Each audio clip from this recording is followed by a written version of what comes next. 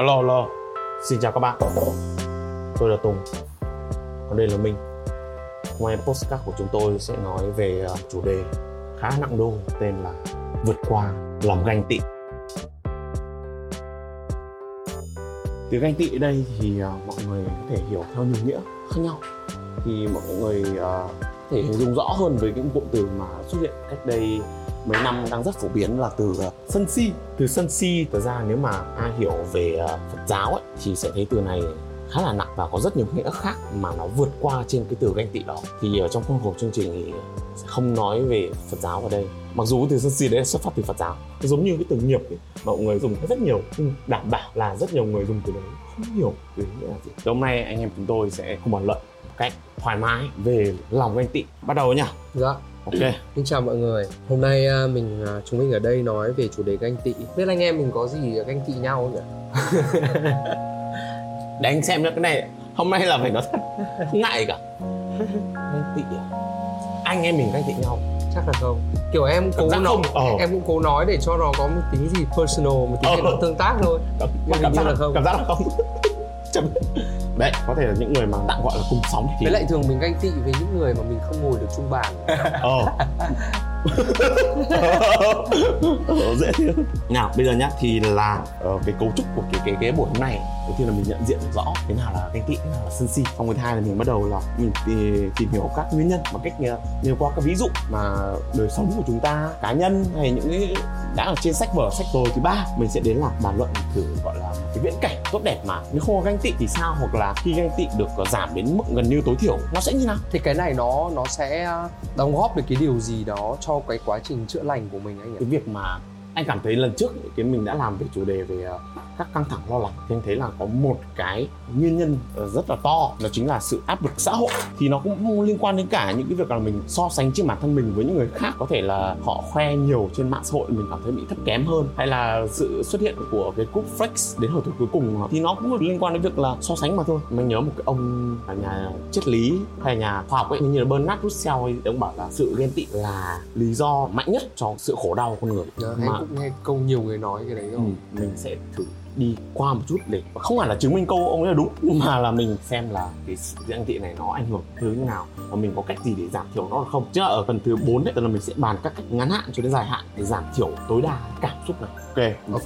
Bắt đầu thế. Bắt đầu đi nhỉ. Anh em mình sẽ dùng những từ này thay thế được với nhau, ví dụ như sân si, ganh tị, so sánh, đố kỵ, lặp lại. Thì ra là những cái khái niệm này một số người định nghĩa kiểu khác hay này nọ thì mình cứ định nghĩa thôi, có thể là sẽ có sự gọi là phân loại rõ ràng để cho mọi người cùng dễ hiểu. Nhưng mà mình cứ nói chung nó là một cái cảm xúc mà nó liên quan đến sự so sánh bản thân mình với người khác, có một sự không hài lòng gì với bản thân, trong đó là cái dính hơn một sự khó chịu. Nói chung là cái sự ganh tị nó thường được hiểu là nó như anh nói summarize lại một tí là nó hay mang đến rất nhiều các cảm xúc tiêu cực đằng sau đó, đúng không? Thế nếu như cái sự ganh tị đấy có người nghĩ không cần phải chữa lành, mà chính cái sự ganh tị đấy giúp push cuộc sống, thúc đẩy mọi người cùng cố gắng vươn lên thì sao? Thì anh nghĩ như nào? Tức là nó có thể tạo một cảm xúc tích cực, đấy là động lực.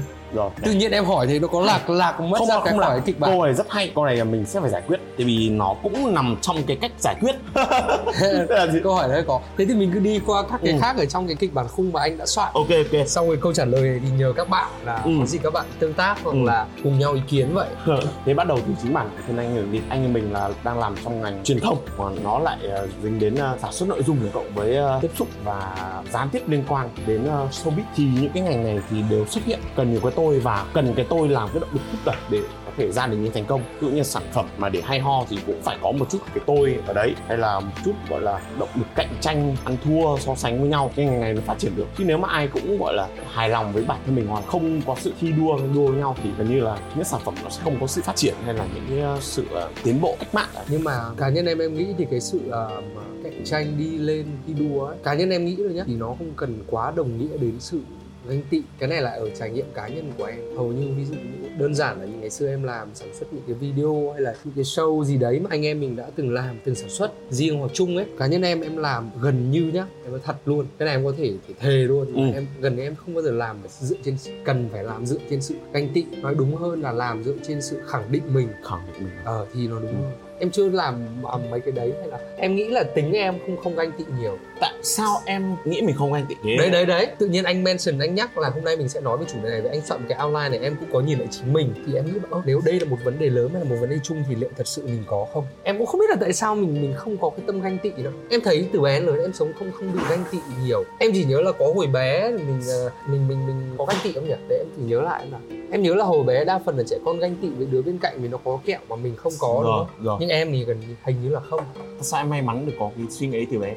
Em không biết đâu, cái đấy là nói thật, em rất nhiều các tính xấu khác, nhưng không hiểu sao em biết cái ganh tị ấy, cái ganh tị mà quá đà mà nó thành một cái bản chất của mình ấy, nó là một tính rất xấu, em biết. Đúng. Nhưng mà đúng là hình như em không có cái đấy, nhưng em nói được về cái đấy.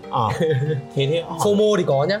FOMO nó có đồng nghĩa ganh tị không anh nhỉ? Nó liên quan thôi. Tại em thấy ganh tị là cái từ nó khá nặng, như anh nói ban đầu nó có tính sân si trong đấy. Đúng. Em thì cái máu sân em có, là dễ nóng dễ bực, trước đây có, bây giờ đỡ hơn tí. Nhưng mà cái ganh tị thì anh thì sao? Bởi trước khi anh nói về anh, mình lại định nghĩa lại là ganh tị ở đây theo em hiểu là gì? Theo cái hiểu của mình khác nhau ấy. Theo em nó tiền nghĩa với từ đố kỵ. Ganh tị là nó hay đi kèm với sự đố kỵ một cái mà người khác có, dù là vật chất hay là tinh thần tình cảm hay là địa vị xã hội hay là cái tiền bạc vật chất mà mình không có, thì mình sinh ra một cái tâm ganh tị và đố kỵ. Còn định nghĩa một cách hàn lâm thì chị không đi. Về định nghĩa của anh thì anh lấy ngay từ cái từ gọi là Sân Si thôi. Anh thấy từ Sân Si từ rất hay ở chỗ là nó, như anh nói từ đầu ấy, nó là cái nguyên nhân lớn để ra được một cái nhánh là nhánh ganh tị. Từ Sân Si ra rất nhiều thứ khác tiêu cực, rất nhiều thứ khổ. Theo anh vì định nghĩa về ganh tị, đầu tiên là si trước, tức là mình không hiểu về cái bản thân mình, cũng không hiểu về người khác, nên mình có những cái gọi là nhận thức sai lầm. Sau đó là vì mình có những sai lầm đấy nên mình mới tự nhiên mình cảm thấy khó chịu, tức giận, thì bắt đầu nó mới sinh ra những cảm xúc như là ganh tị, so sánh khác. Anh ví dụ đơn giản dễ hiểu, ví dụ là nếu một người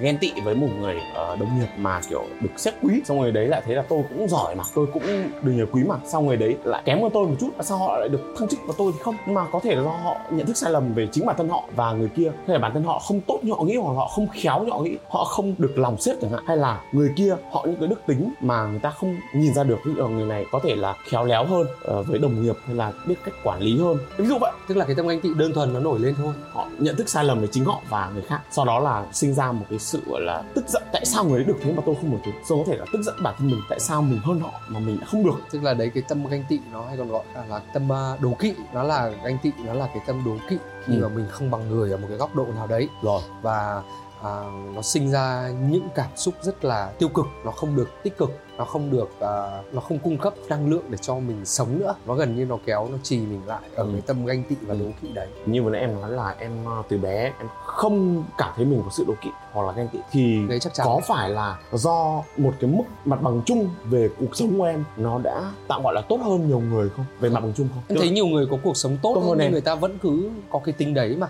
Cứ ganh tị đố kỵ mà ngôn ngữ kiểu anh em bình dân hay gọi là cái có tính kèn cựa ấy. Mà người ta cuộc sống cũng tốt nhá. Tốt tức là so với mặt bằng chung người ta cũng không khổ đau, người ta cũng không quá kém hơn người đâu. Nhưng người ta chỉ cần thấy có một người giỏi hơn người ta thôi, hay hơn người ta, hoặc có nhiều hơn người ta thôi, sở hữu nhiều hơn thôi là ganh tị. Thế là do tham. Bây giờ mình truy gốc về những cái nguyên nhân các thứ thì em nghĩ là cần cả tôn giáo, tâm linh, chính trị, khoa học vào cuộc, thậm chí khoa học thần kinh não bộ vào cuộc cơ. Dễ thế nhỉ? Nên mình rất là khó để bàn cái đấy anh. Thế thì chuyển sang anh em mình hãy nói đấy. Anh thì anh thấy là bản thân nếu mình nhìn kỹ lại anh có anh có từ bé. Nó cũng liên quan đến câu hỏi của em lúc đầu ấy, liệu ganh tị nó có người ta thấy là tốt để giúp mình phát triển không? Thì anh thừa nhận là đã có những lúc cái sự ganh tị đấy nó giúp anh tốt lên trong cuộc sống. Anh đạt được nhiều thứ hơn trong cuộc sống, anh có nhiều thành công hơn hoặc là thành tựu hơn, anh thừa nhận có đấy. Nhưng mà sau đấy cái hậu quả của nó thì nó nặng nề hơn. Tạm gọi là mình có được thành tựu 2, hậu quả 8. Hậu quả về mặt tâm lý đúng không anh? Tâm lý, rồi cả những mặt gọi liên quan đến việc là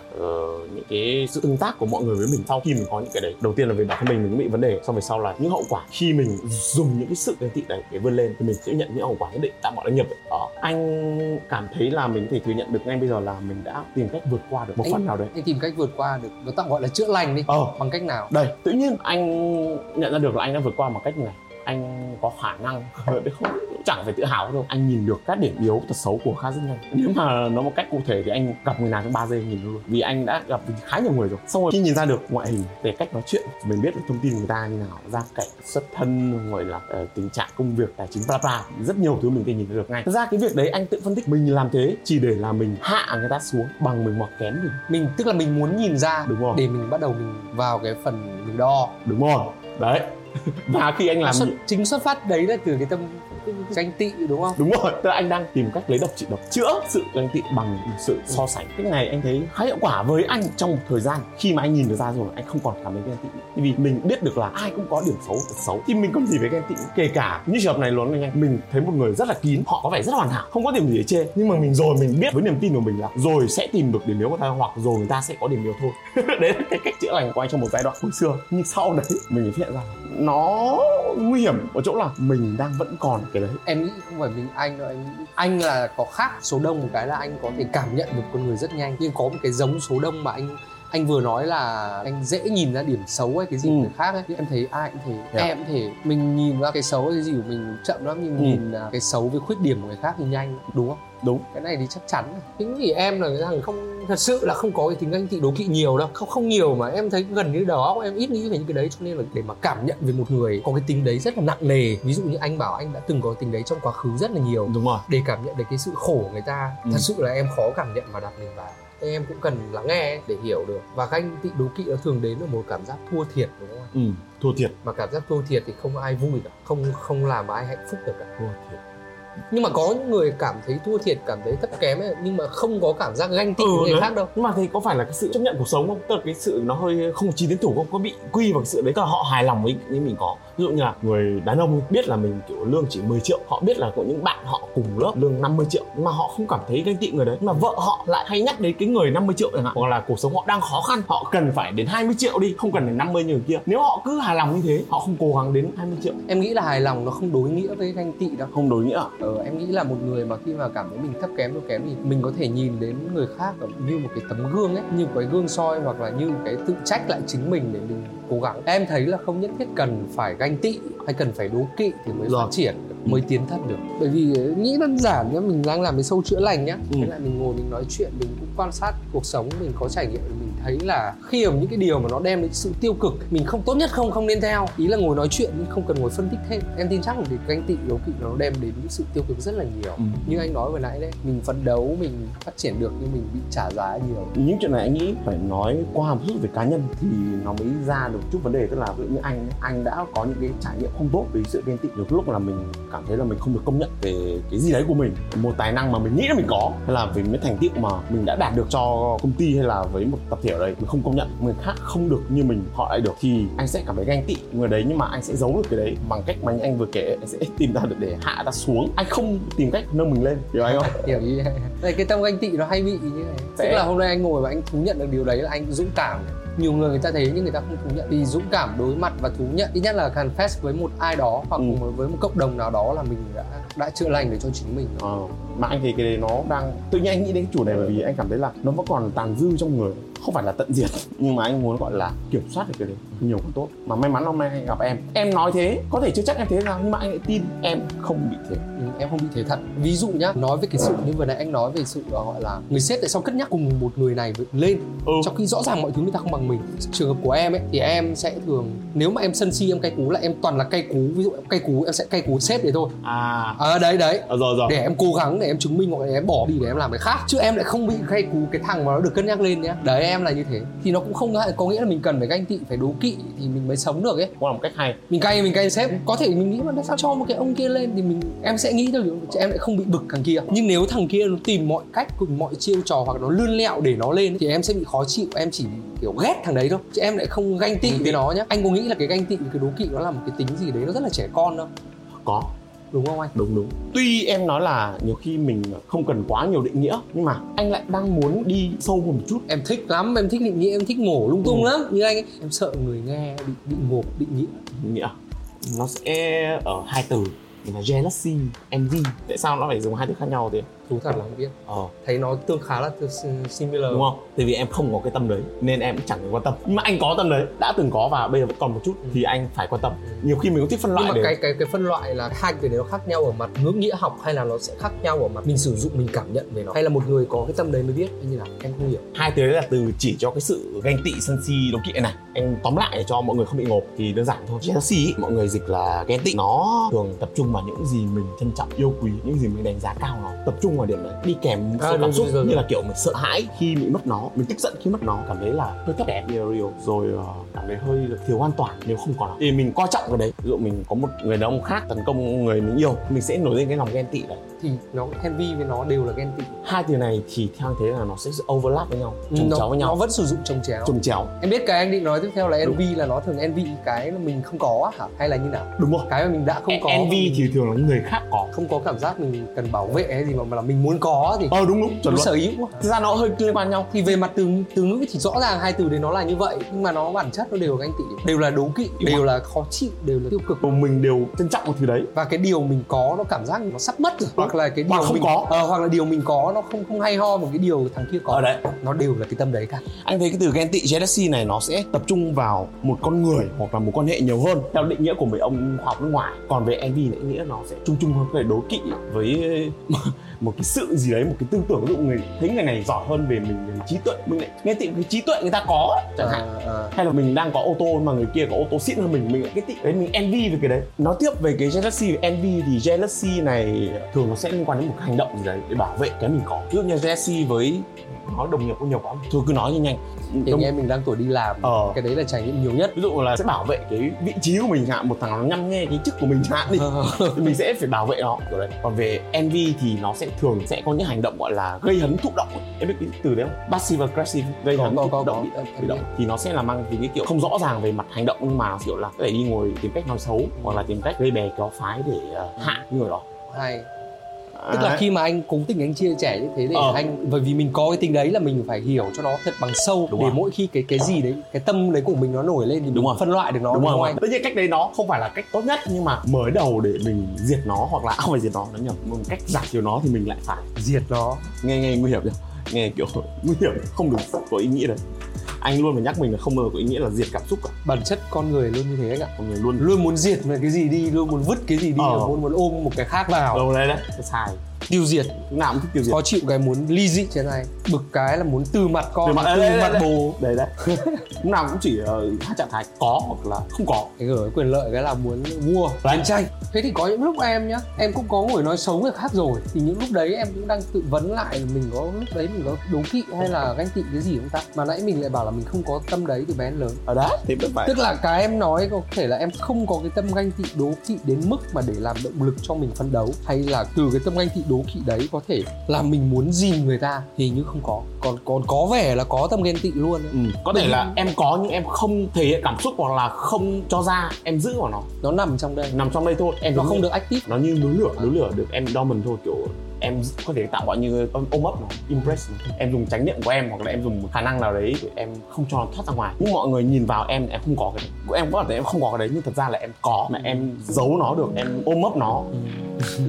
Có thể là bản chất con người là có, đúng không anh? Có thể luôn có. Mình quan trọng là mình điều khiển nó như nào, chế ngự điều ngự không. Anh nghĩ thế. Như kiểu trong người mình nó có các hạt giống của cây xoài, cây ổi, cây la, cây lê, nhưng mà mình tưới cây nào thôi, đúng không? Đúng rồi. Nó phát triển cây đấy rồi. Không là vẫn nằm hạt, anh nghĩ nó luôn một cái hạt gì. Anh nóng không? Không, anh không nóng. Anh muốn em mát, còn anh không cần mát. Anh thích thế. Anh muốn sự này nó hơi đối lập. Anh cố tình để em mát không? Có mát. Em phải luôn mát cho anh. Đẹp. Vừa nãy mình đã tìm cách định nghĩa, phân loại rồi nhận diện nó.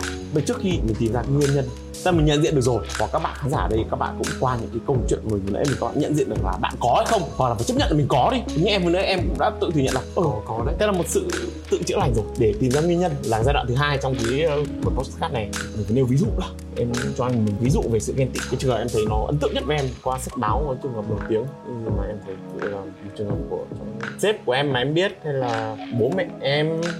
Bố mẹ mình cảm thấy con hàng xóm cao to trắng trẻo hơn mình, hay là học giỏi hơn, thu nhập cao hơn, địa vị xã hội tốt hơn. Đấy.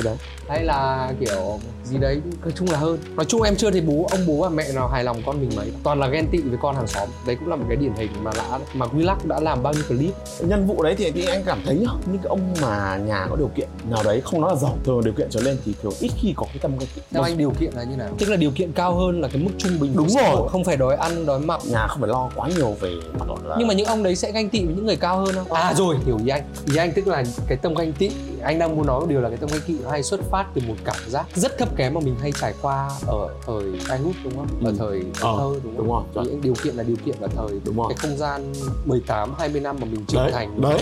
Em nghĩ cái đấy đúng đấy. Đúng không? Đúng, em đang thấy đúng về mặt em suy luận có vẻ là đúng. Mà kể cả như em nói là nếu có người đấy có ghen tị người cao hơn không, nhưng mà họ sẽ luôn có một ý nghĩa là tao hơn số đông rồi, tao hơn 80% số dân thế giới rồi, nên tao cứ tàn tao sống. Tao vẫn không phải ghen tị. Ví dụ như mình là nằm trong top 20 người nghèo 20% thì mình cảm giác sẽ ghen tị với những 80% mà họ giàu hơn, tốt hơn mình. Nhưng mà khi em đạt được cái mức gọi là ở cao hơn rồi, còn một ít người hơn mình thì kể cả họ có tâm ghen tị đi, họ sẽ tự hợp lý hóa là tao còn hơn rất nhiều người rồi. Nó như điều anh nói đúng thật, người nào ở trên cái mức gọi là average, mức trung bình của xã hội ấy, thì từ bé đến lớn họ sống họ không bị cảm giác thấp kém nhiều thật. Như em nói vừa nãy là anh thấy là nó bổ sung ý cho anh rất hay, tức là trong cái thời 20 năm của cuộc đời rất quan trọng. Nếu mà mình được nuôi dạy là mình không cảm thấy thấp kém thì sau 20 năm đấy mình cũng gọi là mình tạo một thói quen về mặt tư tưởng.